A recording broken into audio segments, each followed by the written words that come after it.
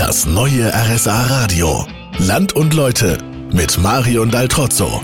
Gerade jetzt im Sommer ist Pfronten im Ostergäu das Ziel für viele Bergfans und Wanderer. Wir sind in dem Luftkurort heute unterwegs und treffen dort auf einen, der hoffentlich in dieser Wandersaison nicht so oft ausrücken muss. Roger Phileböck, Sie sind seit über 30 Jahren bei der Bergwacht in Pfronten.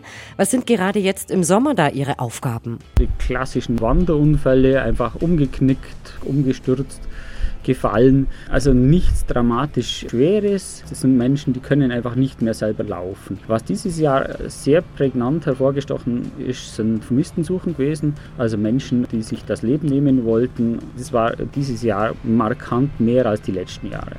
Klingt nach teilweise ganz schön belastenden Einsätzen. Was sind das für Typen bei Ihnen in der Bergwacht? Es ist oft so ein bisschen so die gleiche Art Mensch. Menschen mit ein bisschen mehr Weitblick. In der Jugend natürlich weniger, aber später dann schon, die wo einfach einen hohen Teamgeist haben. Also wir haben durchwegs Leute, die können mit dann gut arbeiten. Und das ist gerade bei den Jungen auch schon, wie sie sich einbringen, wie sie kommen und dann auch reinwachsen.